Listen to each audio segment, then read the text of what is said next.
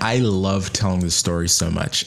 It's probably the story I've told the most on my podcast the most. As some of my listeners may know, I studied financial economics in school, which is essentially an economics degree with some finance on it. And within that class, I had this money making class, and my professor was teaching us this one concept that we had to study and learn on the test and everything. And it's called the efficient market hypothesis.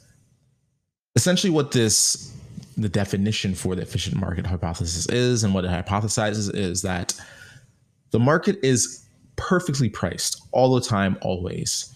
And realistically, you can't make any additional premium on your investment. You can only make, the market rate, which is 8% or whatever the index does, the S&P 500. You can only make that 8% per year. And that's just because the market's perfectly priced. If it wasn't perfectly priced, if there was some undervalued stocks within the market, then guess what? Someone would go buy those under market value stocks, they'd hold them, and then that makes the market perfectly priced. You see, us as retail investors, retail just means the average day individual investors, we can't make over 8% in our portfolios because institutional investors, that's the big banks, the investment firms, they have all this information, all this market ready information, and any sort of market discrepancy or any sort of arbitrage, any sort of time where an asset is actually underpriced than its true intrinsic value, they would go in and buy it, and therefore there's no opportunity for retail investors. He screamed this at the top of the lungs. Like, my professor really preached this at the top of the lungs. And he said it as a matter of fact. He said, look, guys, you can't beat the market. You should never even try to beat the market. It's actually impossible to beat the market because the market is always priced perfectly. I mean, this guy never saw the company GameStop. Like, he realistically never saw the GameStop. I mean, this company went from a $200 million market cap to a $13 billion market cap within a span of months. Like, you're telling me the whole time within that price movement, that was perfectly priced. I mean, I think as one of the biggest advantages of me going through a 4-year degree of university is it gave me an insight into how people within institutions work, how the academics work, how people in the financial world, working capital markets jobs work. It really gave me the insight on how they actually think. And now lets me kind of cross-reference that to how a retail trader proceeds to invest. And what I'm finding recently in this world is that we're coming to a place where the retail investor, the average day investor like you and I, we have an actual, almost like an advantage against a lot of these people who are traditionally educated within the stock market. It's actually getting pretty insane, relatively insane. I think there's just so many different areas that come to mind. Like, one of the biggest things is that I think a lot of academic and institutional people really struggle with is the idea of what is a brand's value. Like, how do you value brand? Like, what is the brand of Nike? Like, what is its value? How do you put that on a balance sheet? How do you put that on a profit and loss statement? And I think that a lot of academics really get into themselves. A lot of institutional analysts, they really get into themselves when they start relying too heavily on a discounted cash flow model where you're trying to value the future cash flows of the company to come up with a magical price of what the company's stock's worth, right? When you're using all of these models, or when you're trying to use a leverage buyout model to understand after you buy this company, what's it worth, or all of these models trying to map out a company's investment statement, trying to map out their income statement and really find out what a company's worth.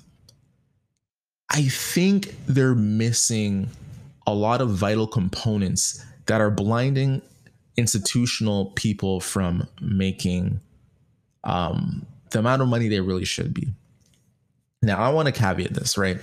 So I think that institutions as a whole, like if you're the big bank, like if you're a Wells Fargo or something like that, you have an investing mandate that you have to stick to. Those people are trying to get 8%, they're trying to get 10%, they're not trying to outperform the market. They're trying to get what the index does. And a lot of those people are in the mindset of, hey, I'm just trying to preserve capital and grow it at the index. That's what my investors want. They want the low risk returns. That makes sense. However, I feel like a lot of people who are overly educated in the finance world, overly educated in the stock world, and trying to make wealth for themselves, they come to these conclusions that I think they're a prisoner almost of the information that they have. And I believe that there's a lot of people on Wall Street bets, although a lot of them are going to lose money. There's a lot of people on Wall Street bets that are going to definitely overperform, academic or institutional type investors. Basically, I'm talking about institutional retail investors at this point. They're going to overperform. Like the Wall Street bets, the average Joe is going to outperform the more educated finance person. And I think this is for a multitude of reasons. So the first one I kind of mentioned before was brand. How do you value brand? Now, me trying to, conjure up the stuff I studied 3 years ago, 4 years ago that I didn't re-study for this podcast. One of the ways that, brand is kind of evaluated within companies is when I buy a company and I'm buying them for the amount of all of their assets, the amounts that I pay over, or the premium that I pay over that company, that intangible asset amount is sometimes referred to like as the brand of the company, right? So for instance, if Apple comes and they buy GameStop for $100 million when GameStop's worth is only $10 billion, that $90 billion difference would be accounted to the brand. So you'd see that on GameStop's balance sheet as like this brand asset, and everyone can say, oh, their brand is worth $90 billion. That's kind of like the closest measure of like brand value that, and obviously, the calculation is a bit more complex than that, but that's the closest actual intrinsic way that an academic, someone who's academically trained within finance, can think about brand in the marketplace. But I think one of the things where a lot of academics and finance people, they really start to struggle is with the second reason why I think that retail traders, the average Joe on Wall Street bets, is going to start really outperforming these finance trained, these institutional investor trained, these people who had jobs within capital markets. I think the average investor is going to outperform, their portfolio might start outperforming them. And obviously by average investor, I mean like the average Wall Street bets user. The biggest thing is the interest rate environment that we're really in. You see, in economics, there's a very simple formula, right, that we kind of abide by, and I think it really explains what's happening right now. And it's the formula for the real interest rate. You see, what the Canadian bank lists as the interest rate, that's actually like the nominal interest rate. And all that means is that the difference between the nominal interest rate, the nominal ones, let's say it's 1%, and the real interest rate, let's say the real interest rate is like 0%. The real difference between that is just inflation. Real interest rate, the actual formula for it is the nominal interest rate. So that's what the Bank of Canada lists, minus inflation. And that inflation they're referring to specifically is the CPI index, right? We're in a world where we're facing negative interest rate environments. Now think about what that means. That means that the interest rate of the Bank of Canada, which is, let's say it's 1%, and inflation, let's say inflation is 2%, which is historically is, gives you a real interest rate of negative 1%. Now, what does this mean? Think of it like this. Normally, when you give your money to a savings account in the bank, right, you're getting like, historically used to be like around 3 or 4% interest rate. And what was great about a 3 or 4% interest rate, where if the bank's paying you 4% interest to put your money in a bank, right, and you have to keep it there for 1 or 2 years or whatever, Then your $1,000 grows to around like $1,040, right? That's awesome. However, realistically, because the inflation's around 2%, instead of getting $1,040 back, even though your account balance says $1,040 which you have in your bank, it's really $1,020 because that's what your purchasing power could buy this year. A Big Mac now costs, instead of $2, it costs $3. Fries, instead of $2, it costs $3. Everything's around 2% more expensive within the economy, and therefore the actual stuff that you can buy is down 2%. So because of that, you're not actually earning that $40 back, you're earning $20. A lot of people were really comfortable with the idea of inflation.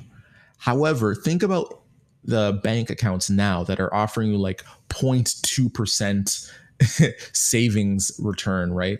If you go to most banks today, you can't even earn back 1% if you put your money in the year in for a year. So let's say you take your $1,000 and you put into a savings account that gives you a 1% return, right? So you go to your Wells Fargo account, you use your savings account, and instead of $1,000 after the end of the year, you get $1,010 back. You get a 1% return. Well, we know inflation is 2%. We already know that.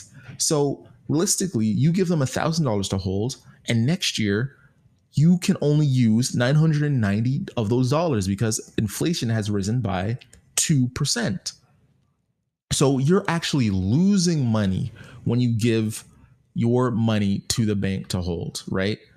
You're getting a negative return. And instead of a savings account giving you money, you're actually paying the bank to hold your money, right? And this is a very weird investing environment that we're now in, because when we're in negative interest rate environments, our whole capital system starts working a complete different way.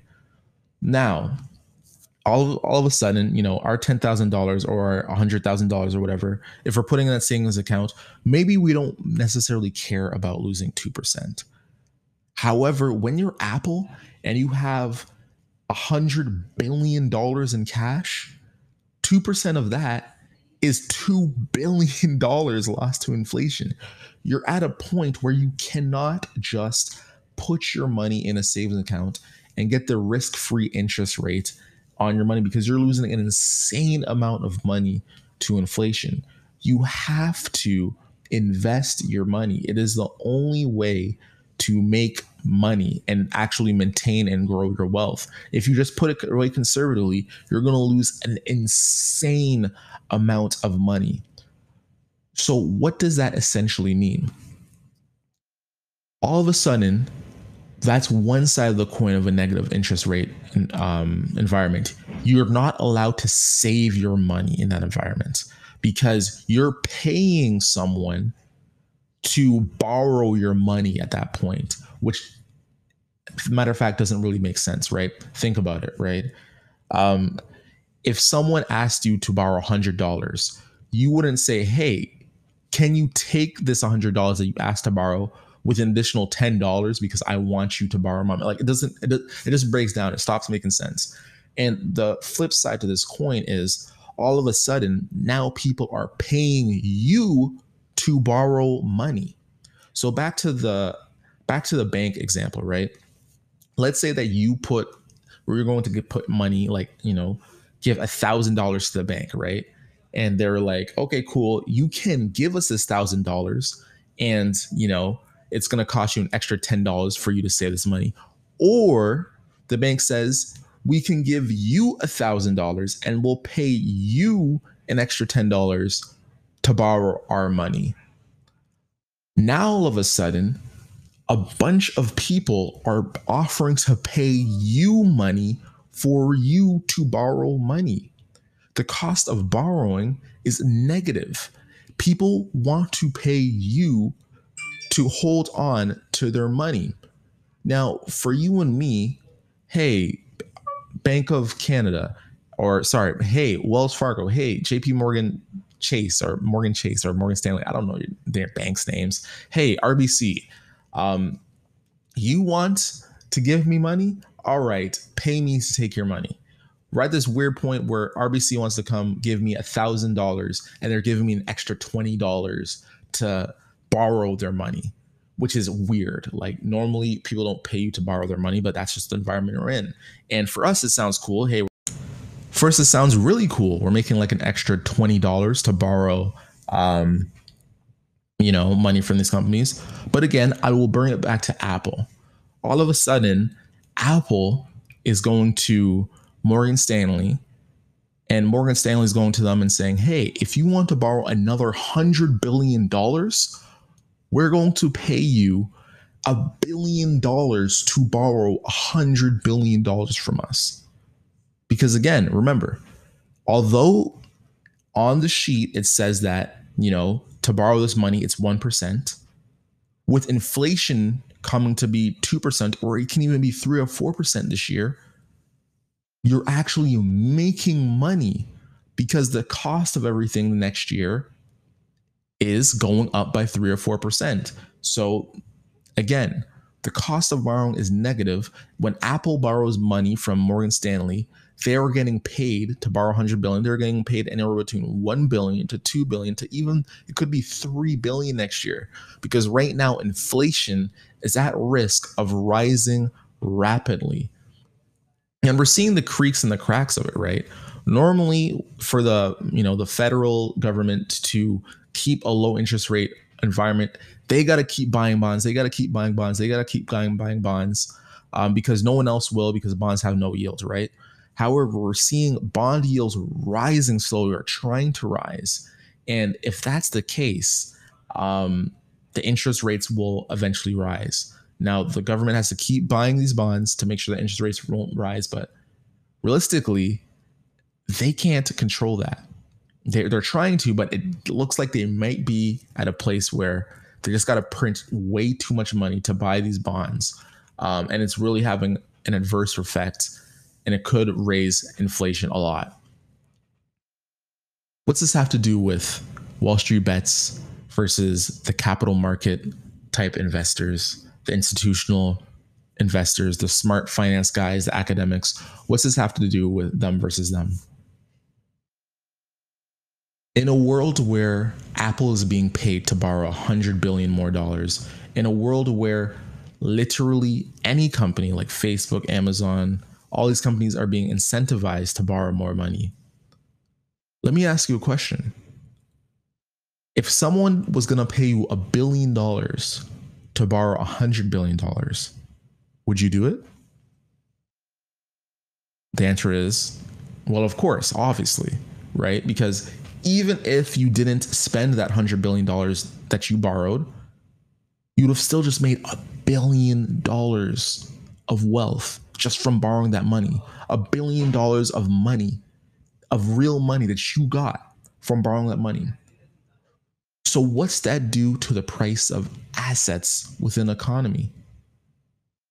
If every company is incentivized to borrow money because they're technically being paid for that money, that means we're in a situation where every company is incentivized to borrow the maximum amount of money that they can get their hands on.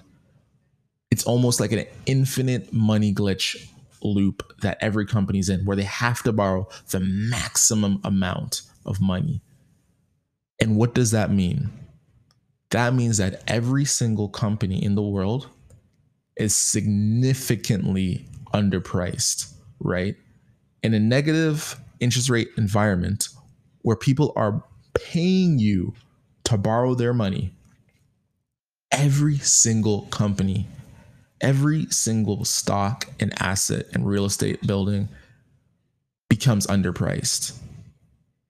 And when we think about how these companies are going to go up to their actual intrinsic price, the price of what they're actually worth, the companies that have the brand value, the companies that actually have the brand or the most highest prospects of making, of being that worth that much, They're the companies that are going to reach their intrinsic value first, the value of what they should be worth first.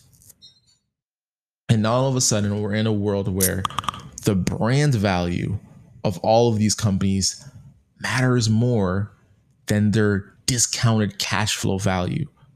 Because the amount of cash a company makes, it doesn't matter. It matters what the actual brand is worth. No one thinks that Google is worth $2,000 a share because of its cash flow it's generating. It's the brand of what it does. It's how it's known. It's the products it does. It's the vision it has. And that's why you're seeing companies like GameStop going from $300 million to a market cap of, over 5 billion, over $10 billion, because all of a sudden now the brand value of GameStop and what it means, power to the players, what it means for, what it could do e-commerce wise, how it represents the retail trader, just the absolute brand of GameStop has completely transformed. And as always, the best, most brightest investors are the uneducated ones. That's because the uneducated investor, they never stop learning. I think a lot of the Wall Street Bets users aren't doing discounted cash flow models. They're not looking at EBITDA over, I don't even remember the formulas. What is it? EBITDA over EBIT, EBITDA over enterprise value. I don't even remember these formulas. It's been a long time. But they're not calculating all of this stuff in Excel. They're literally saying, do I like the stock? They're reading the fundamental analysis of they're like reading what the company's prospects are, what kind of vision do they have? How are they trying to dominate within their marketplace? What kind of innovation are they happening there? Every retail investors are more comfortable investing in the story of a company, of a story of what a company could be. Where an institutional investor, they want to invest on what the cash flow statement's doing, what the profit and loss statement's doing, what the balance sheet's doing. And I think that investing in a world where companies are having infinite amounts of money, like right now, you have to think of the economy as an infinite money pool, where an infinite amount of money is entering the economy. In that world where we have infinite amounts of money entering the economy, cash flow has nothing to do with the future prospects of the company. It's all about how the company's story and how the company plans to execute on that story. And I think retail investors, especially the ones in Wall Street Bets, have a bit better of an edge of actually deploying their capital based on the stories, the prospects, and the future executions of that company. Anyways, that's all I have for today, Flight Crew, and we have to take off. See you next time.